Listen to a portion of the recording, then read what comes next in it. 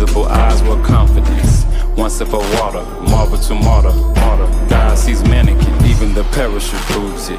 The inside is only enticing to those who can pull it outside into a world that faces that mirror you fool with. Preaching no pulpit. Pictures will stifle your movements. You become blueprint. The heroine of you, an eye full of you. Hence, everyone's a tourist. The fall was a downward spiral. I entered your eyes, my heart went viral. A stunning volcano, phoenix to flight, descend, fall. This is a Bible. Hola y bienvenidos a Maple Shade Podcast. Hey guys, Celise here once again with Maple Shade Podcast. That song was called Lions by Early September. It's so incredible to see this gentleman now doing music. I've known him for many years. I used to perform spoken word with him. So it's kind of awesome to see his deep words, and he is deep, let me tell you, actually be put to music. You can find him, IG 7 Heckler. He's also been featured on Caution 700's new song, Walk On. I will make sure to add him to my page. If you're not following my page, IG is mapleshade_out and Facebook, Maple Shade Podcast. And our new local business has to go to Miss Quenisha Ward with Everything Beauty. Y'all, those cute little slides that you see people buying at the Korean hair store, no. This girl this is who you need to see, okay? Those cute little furry slides, you get what you pay for. So let me tell you, $30 for solid color, $35 for her mix. She'll even do like the little special, like the Chanel designs for $40. You want to get the baby some to match you? $20. She is a one-stop shop for beauty. She sells eyelashes, sunglasses, purse accessories. The list goes on. She's getting new shipments in, I believe, every couple of weeks.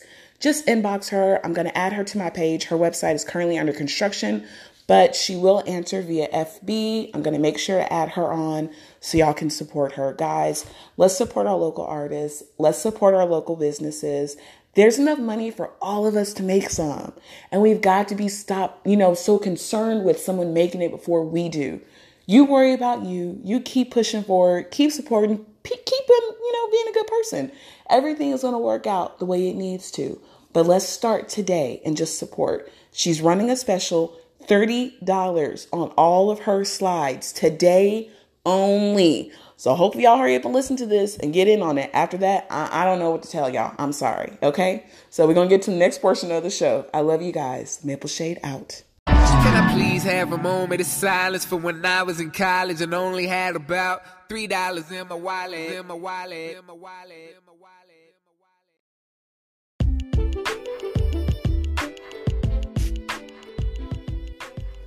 Hey guys, Celise here once again with Maple Shade Podcast. Thank you for coming back for Friday's episode. I'm back on it. I told y'all I'm sorry. Your girl was off. Mercury is in retrograde, guys. I'm sorry. I'm trying to get it together. All right. I'm new at this. Work with me. I'm trying to get here. But I think today we are just going to talk briefly on communication in relationships.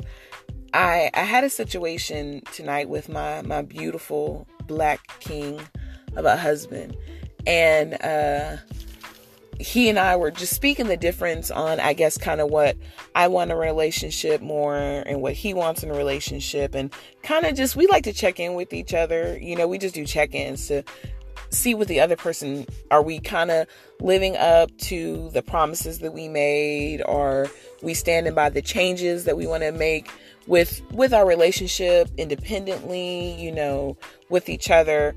It just, we love to do our little check-in. So I advise everybody to do a check-in. It means the world. Every 90 days, just like a 90-day review, do a check-in.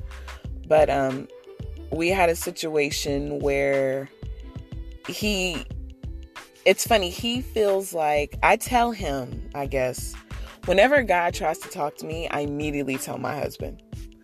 It's just something he's never asked me to do. It's nothing like that. And he's a little on the jelly belly type. He can be, well, what man can about their prize, because I'm definitely a prize, let me tell you. But I always just naturally tell him. And he was getting to the point that he's like, Sleesh, are you telling me this because you want to make me jealous? Or are you telling me this because what? And I had to stop and really think, because I'm like, wow, that shows you the difference in a man and a woman. That's not even my thought process. Like, my thought did not even go to, oh, I'm telling him this because I want to make him jealous or blah, blah, blah. It's like, oh, no. And I had to think back. I'm like, what caused that? Like, why am I even pushing myself to do that? I had to stop and think about my first real relationship and the people that know me and the people that don't. I need to do a real introduction one day and let my listeners that, don't know me kind of a little insight to who I am. But I was married before. I got married when I was 19 years old and got pregnant like immediately. Like, he's Hispanic. Everything you heard is true. Like, oh my God, I got pregnant immediately on birth control. He was meant to be here. Another little miracle baby. But I got married really, really young, and my ex-husband, and this is not a strike against him. I'm not speaking ill of him. He was young too, himself, when we got married. And he was still like more possessive and jealous at that time. I was young, a little tot, little tenderoni, little young thingy. And, so he used to say that it made him uncomfortable, I guess, the way men wanted to talk to me.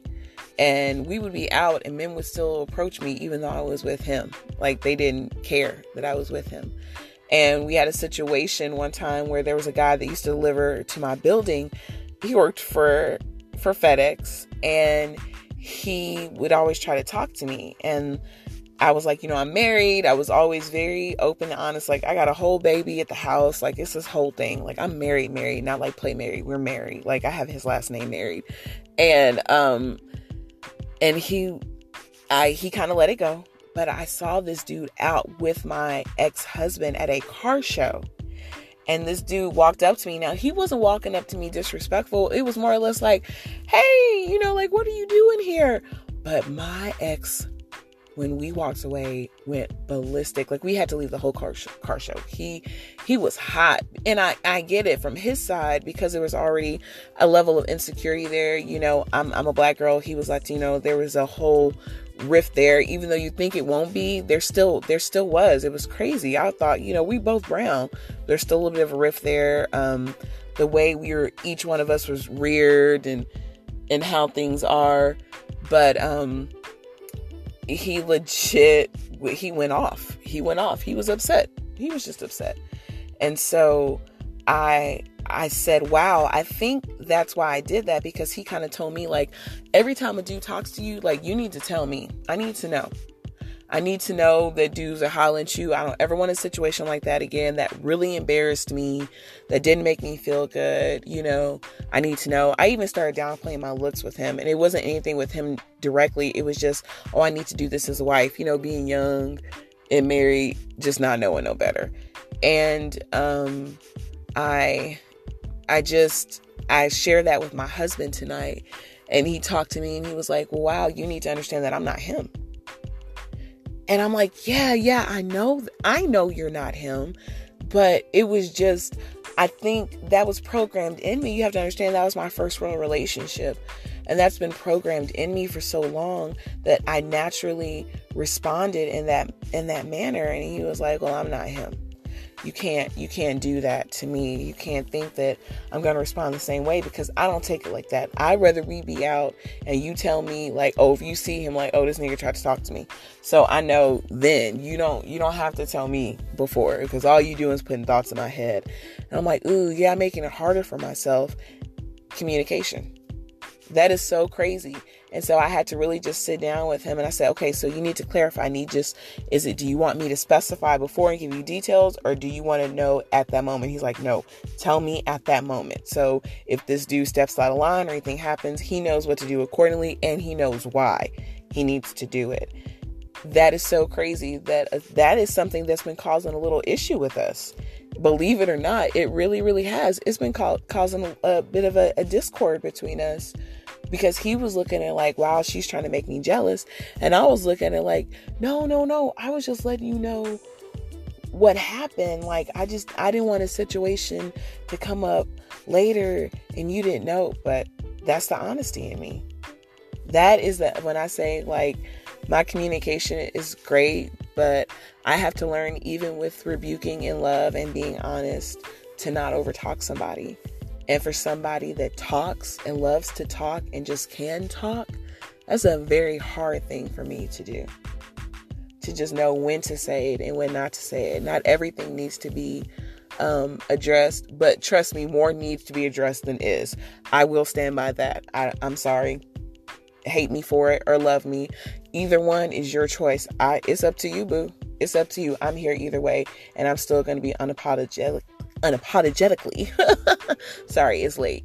Me. I'm still going to be me, no matter what the masses say.